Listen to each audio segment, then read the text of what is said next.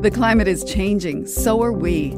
I'm Laura Lynch, and I host What on Earth? That's CBC's Climate Solutions podcast. Twice a week, we take you around the world to find the people who are trying to build a better future for all of us. We explore Indigenous science, new technologies. We talk openly about mental health and climate anxiety.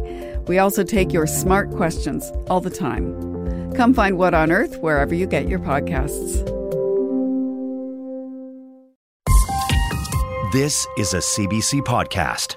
Hey, I'm Damon Fairless, and for the next few months, I'm going to be taking a turn in front of the mic, filling in for Jamie Poisson.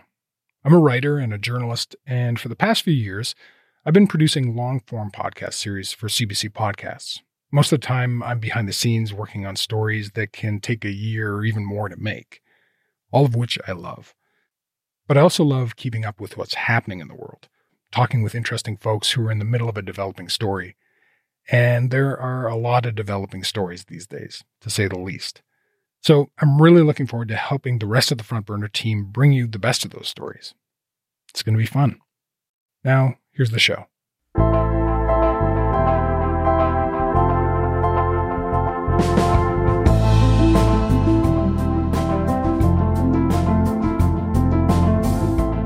It's been 2 weeks since Justin Trudeau made a bombshell accusation in Parliament, alleging that there's credible intelligence linking agents of the Indian government with the murder of BC Sikh leader Hardeep Singh Nijjar. Take a look at the news stories about that here, in Canada, and it's mostly headlines about the diplomatic row between the two countries. That or new details about Nijjar's murder. Now take a look at the same story in India, and it's playing out differently. I think it's a bit dangerous to suggest that India was involved without a shred of evidence. That's my point. I said that it was a hypothesis. And ladies and gentlemen, he is facing a huge backlash from the press back home. Approval ratings have plunged. Opinion poll numbers are a hard reality check. And Justin Trudeau is appeasing the terrorist groups by backing Khalistani terrorists openly and trying to take on India. Clearly, the Canadian Prime Minister is out of his depths. What can be more provocative than accusing the government of a murder on foreign soil? It seems that the Canadian leader needs a lesson in international relations. Today on Front Burner, the CBC South Asia correspondent, Salimah Shivji, is here, and she's going to be talking about how the growing diplomatic tensions are playing out in Indian politics, across the media landscape there, and the impact all this is having on India's Sikh population.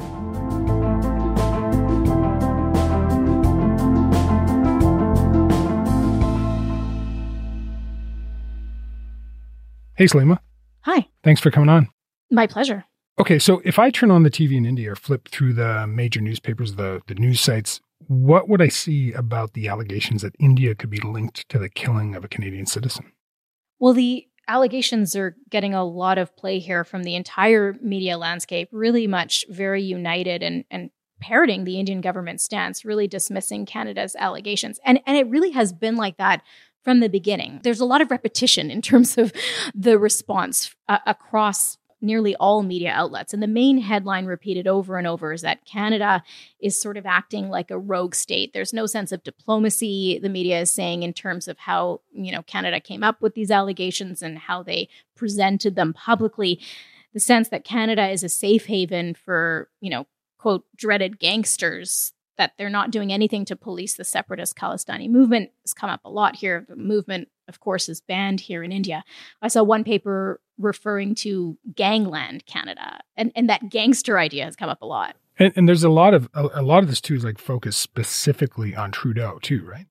That's right. The attacks on Justin Trudeau are really quite violent. There's have been headlines where they talk about Canadistan, play on the word Khalistan, of course, but another television segment that I saw spoke of Trudeau in particular, really leaning into that gangster theme, calling him a guardian of gangsters. They talked about his cozy ties with what they called radicals, basically dismissing this as a ploy from Trudeau for political gain. And that view is pretty consistent, I would say, across most Indian media outlets. Those attacks on the Canadian Prime Minister, they've been harsh, they've been really personal, and quite outlandish in some instances from what should be reputable sources. There was one in particular, kind of on the other extreme of gangsterism, is we were calling him, like, what was it, a milk-drinking baby or something like that? Yeah, this came from a former Indian ambassador who actually claimed that Trudeau, when he was in Delhi for the, as we've reported, very tense G20 meeting in early September, that Trudeau had a stash of cocaine on his plane. And that's why this former diplomat said that the delegation was delayed flying back to Canada. So that ambassador, his name is Deepak Vora, he really laid into Trudeau. And as you said, he called him a childish, milk-drinking baby. He said, what does he know of international relations? This is from a former ambassador on television with no pushback. And what's interesting is those kind of baseless and strange cocaine claims that came out of nowhere were picked up by many other media outlets. So that really gives you a sense of how this is playing out. Yeah, and to be clear, those allegations that there was coke on the airplane are totally baseless. There was mechanical issues that they were trying to solve.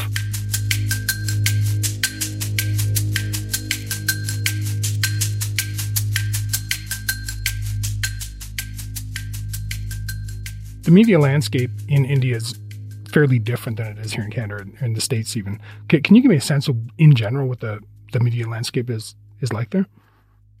Yeah, and I think a lot of people who aren't familiar with the Indian television media landscape won't really understand where the coverage of this issue is coming from. You know, here it's really quite normal to see media kind of be very boisterous, very loud. Often I would say it's headache-inducing, the coverage here. It's really debate-heavy with panelists yelling over each other.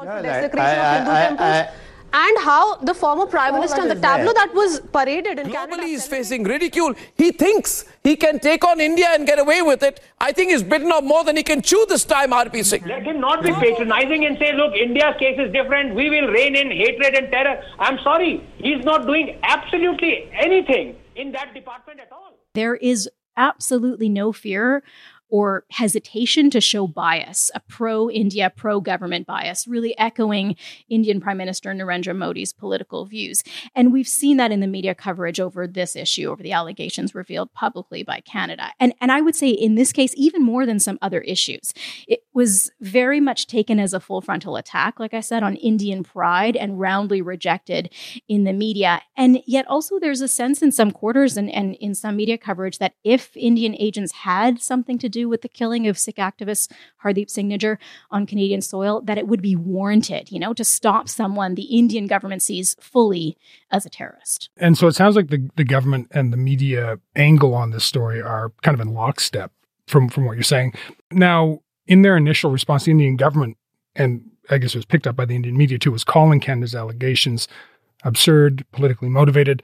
Where's it gone since then? What have they've been saying since? Yeah, I would say those are the main words that we heard over and over again. This is absurd. This is politically motivated. The reaction from the government has really been angry. I would say it's been defiant and unyielding. We saw a lot of different actions. India suspended visa services for Canadian citizens. I tell my children we go Diwali and we even go vacation this year. I knew it's going to bite me. I just didn't know that it's going to bite me this soon. India's Modi and Canada's Trudeau have left us all distraught. We are the ones who are going to suffer and not the diplomats. There was, a sense, according to the ministry, that it just wasn't safe to process them because the Indian government was claiming there was anti-India activity. Now, that was a really fierce attack, and it really shows how India has long seen Canada as soft and way too laid back in dealing with Khalistani activists in the Sikh diaspora, which is, to be clear, a small segment of the community. Yeah, totally. And I think one of the things that stood out to me was that one of the spokespeople for the External Affairs Minister called Canada a safe haven, as you mentioned, but something like 7 times in a 45-minute speech. If there is any country, if you're talking about reputational issues and reputational damage, if there's any country that needs to look at this, I think it is Canada and its growing reputation as a place, as a safe haven for terrorists, for extremists, and for organized crime. And I think that's a country that needs to worry about its international reputation. Yeah, it was a consistent, it was like a broken record, right? He just kept saying Canada's a safe haven, Canada is sheltering, what India sees as terrorists. And that is it shows just how furious India really is about this. Interestingly, I would say that first week was really, the attacks were really angry from India and really direct. Recently, we did see India's External Affairs Minister, Subramaniam Jaishankar, speak about it. He was a little calmer. He was in the United States when he was asked about it. One, we told the Canadians that this is not the government of India's policy. Two, we told the Canadians saying that, look, if you have something specific, if you have something relevant, let us know. We are open to looking at it. But still, very quick to say this is absolutely not a thing. It's not India's policy. So the anger over this issue really isn't going to go away on the Indian side. Well, one of the things I found really interesting, too, is that this anger wasn't just coming from Modi's governing party, the BJP. It's also stuff we're hearing from the Indian Congress Party, too, which is the official opposition there, too. I found that kind of surprising. What's your take on it?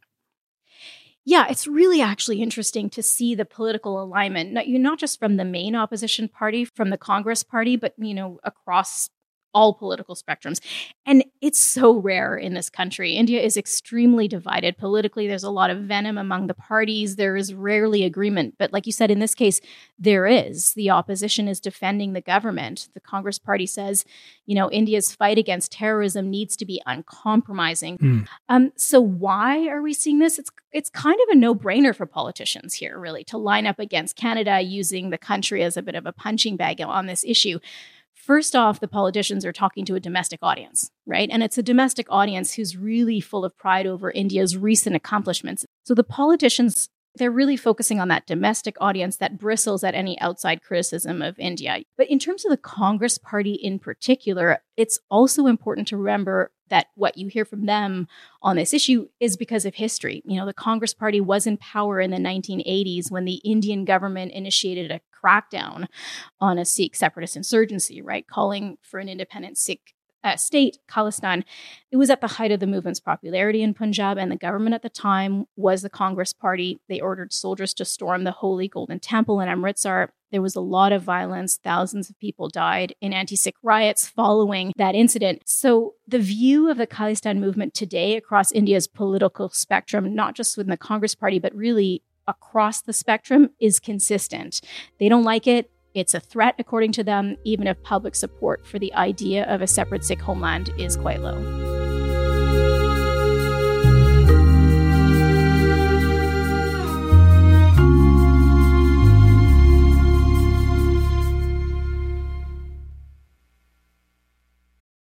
Hi, I'm Willa Paskin, the host of Decoder Ring, Slate's podcast about cracking cultural mysteries.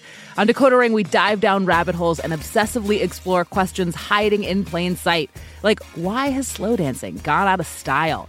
And when did we all become obsessed with hydration? And where did the word mullet, to describe a hairstyle, come from? That's Decoder Ring, named one of the best podcasts of 2023 by the New York Times. Listen to new episodes every 2 weeks and make sure to follow us so you never miss one. It seems like Indian politicians and mainstream media are really aligned on the messaging around Canada and Trudeau. And this is happening at a time when there's a lot of concern around press freedom. People are worried about close ties between certain mainstream media companies and Modi. One example I'm thinking of is NDTV. That's a massive news media company in India, and it was acquired last year by a close associate of Modi's, Gautam Adani. I know you've spoken with people who used to work there. Yeah, and that takeover by Adani of NDTV, it was a hostile takeover, right? NDTV was one of the last independent television news outlets. And I did speak with the former leading anchor of the network, Ravish Kumar. He basically quit in protest when this was happening. He told me he's lost all hope that Adani buying his station was the final assault on critical thought in India's journalism scene. He called it an onslaught. And in his view, the media in India is finished, Kumar says. It's at a dead end. On air, all you hear is support for the Prime Minister's politics. And this is what, a lot of experts are saying. Kumar, incidentally, is the man who coined a term for how the media covers, politics and politicians now that the media has really, come in line with the government and really kind of repeats pro-government stance.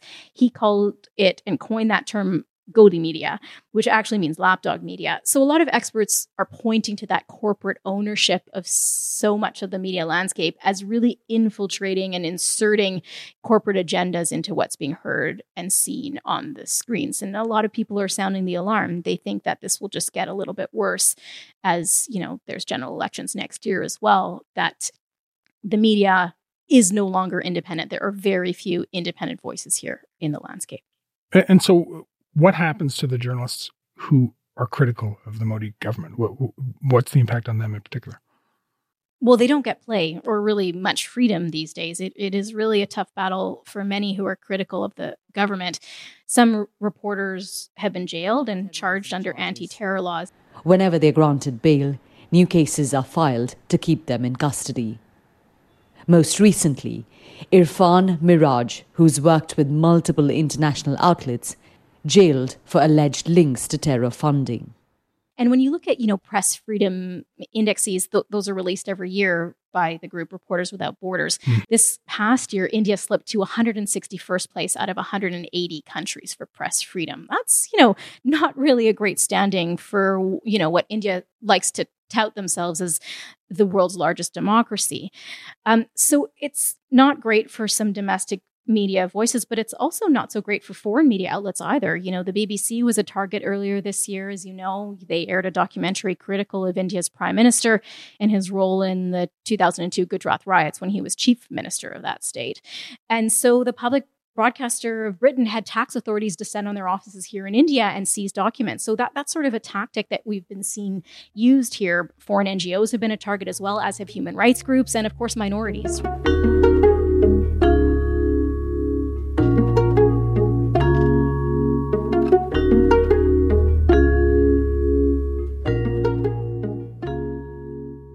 We've been talking about traditional media, but one of the things I found really, really interesting looking into this was a report in the Washington Post where they're talking about this huge online network that the BJP, Modi's party, uses to advance its political aims and often to mobilize its supporters at a grassroots level. And so a lot of that's about spreading inflammatory disinformation over WhatsApp, which has something like 500 million users in India.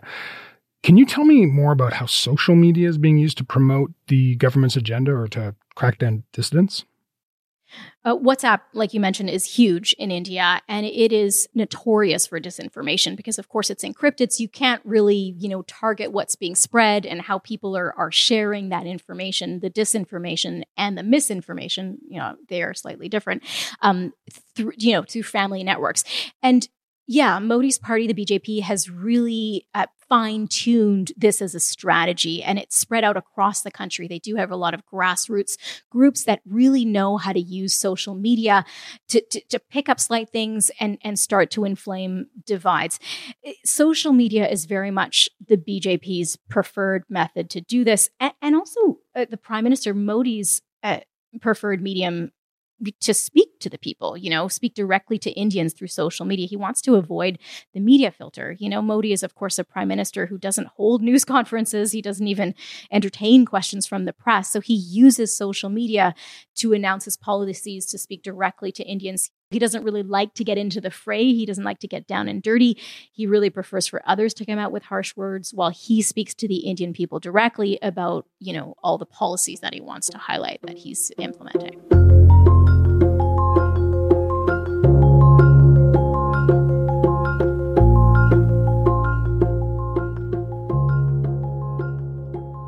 The Modi government's been in power for almost a decade, and from the start it's been criticized for promoting a Hindu nationalist agenda that's fueled a lot of violence and discrimination against India's religious minorities.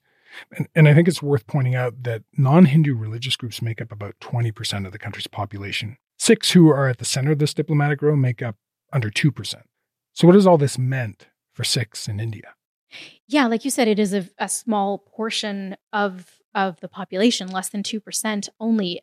But in Punjab, where the Sikh population is the majority, that's the only state where they're the majority. I was actually just there, and there are quite a lot of concerns on the ground there about everything around this issue, about the increased tension between Canada and India.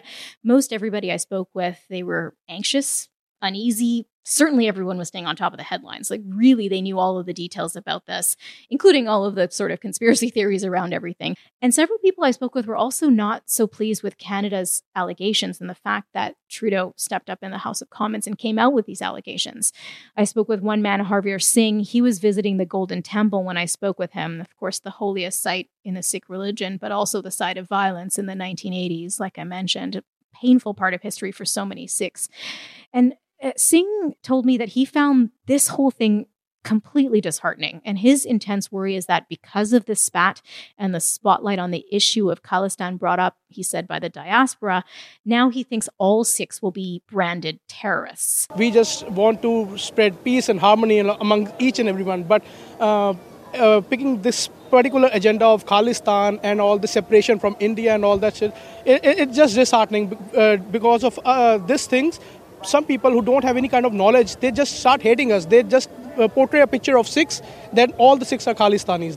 This is really sad. So there is really that worry that Khalistan will be used as a political tool, as a boogeyman by the ruling party in India as well to whip up votes from the Hindu majority, and that the Sikh minority in India is just going to be caught in the middle, used as puppets, he says. Like in Canada, Trudeau is getting a lot of hate. And then he just want to gain some popularity and some sympathy from the Sikh community. And maybe this. And do you get a sense of resentment towards the Sikh diaspora from Sikhs within India? Well, I would say there is some displeasure, absolutely, some discontent. Like I said, Harveer Singh, when he dismissed the idea of Khalistan to me, and he really dismissed it outright, he told me that those who talk about it in the diaspora are misguided. And they just repeat the word over and over, he says. If there's a well-learned Sikh, he has some different aspects, some different views. But if, you just guys ask anyone, if you guys ask 10 people, 9 of them would not know any kind of thing about Khalistan. But they just said that we want Khalistan, but they do not know actual meaning of it. I did speak with others too. I spoke with Ramanpreet Kaur. She was just in a little village outside of Amritsar, a village where she grew up and still lives. She's 31, trained as a lawyer, and she was kind of exasperated when she talked to me. You can't get Khalistan by raising flags, by cursing each other, Hindus and Sikhs. We are living peacefully here. Why you are demanding Khalistan? Please come here and ask the genuine questions to our government. Ask for a justice peacefully, because we have a right to protest, peaceful protest. And she thinks that those in the diaspora should actually go to Punjab and see the reality on the ground. We are not terrorists. We are Indians. We are not separatists. We are not demanding Khalistan. For few peoples, all the Sikhs bear a lot under the demand of Khalistan. There are supporters of Khalistan, and you spoke with some of them. What was their sense of all this? How were they feeling about their safety? How were they feeling about the tensions that are going on between Canada and India?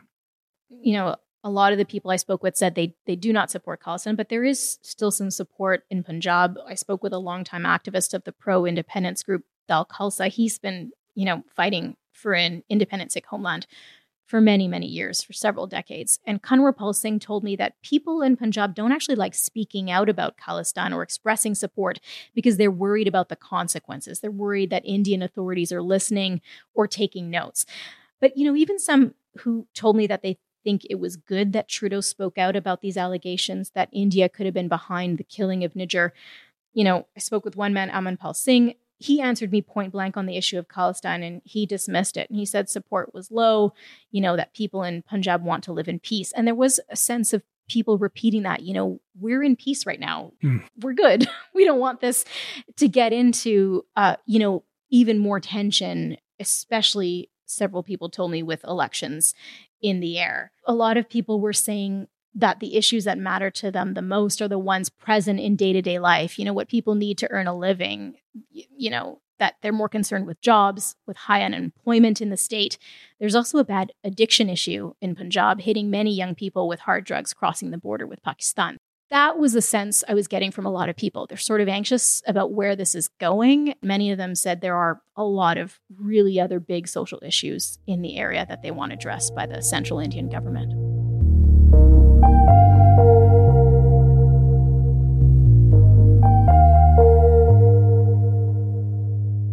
As soon as Trudeau made his allegations in the knee-jerk killing, the political and media rhetoric in India escalated right away. Like you said, where do you see it going from here? Well, it's hard to know exactly where it'll go. It has died down a little bit. And the people that I spoke with on the ground are all sort of hesitant too. They don't really know where this is going to go. There is anxiety that they will be affected, but a lot of people do think this will die down in a few months because that attention is moving towards, like I said, domestic politics. There are still some feisty headlines, but it's more of a rehashing of older themes in the media these last few days. Still there is a sense on the ground in Punjab when you talk to people there's a sense of a lack of control, that they're being used in a political game and they don't really have a sense of where this will go. They're hoping it'll end sometime soon. Many people still see Canada, as a friend, as an ally of India's. But the elections in India are more than 6 months away. It's soon, but it's not right around the corner. So the issue of Khalistan, a lot of people are expecting that to be out there, be used by the ruling party, as a little bit of a tool to whip up some support and some division as we head into those elections. Salimah, thanks so much for coming on. Appreciate it. It was my pleasure.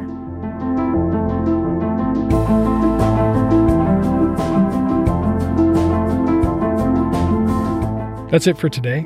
I'm Damon Fairless. Thanks for listening to Front Burner.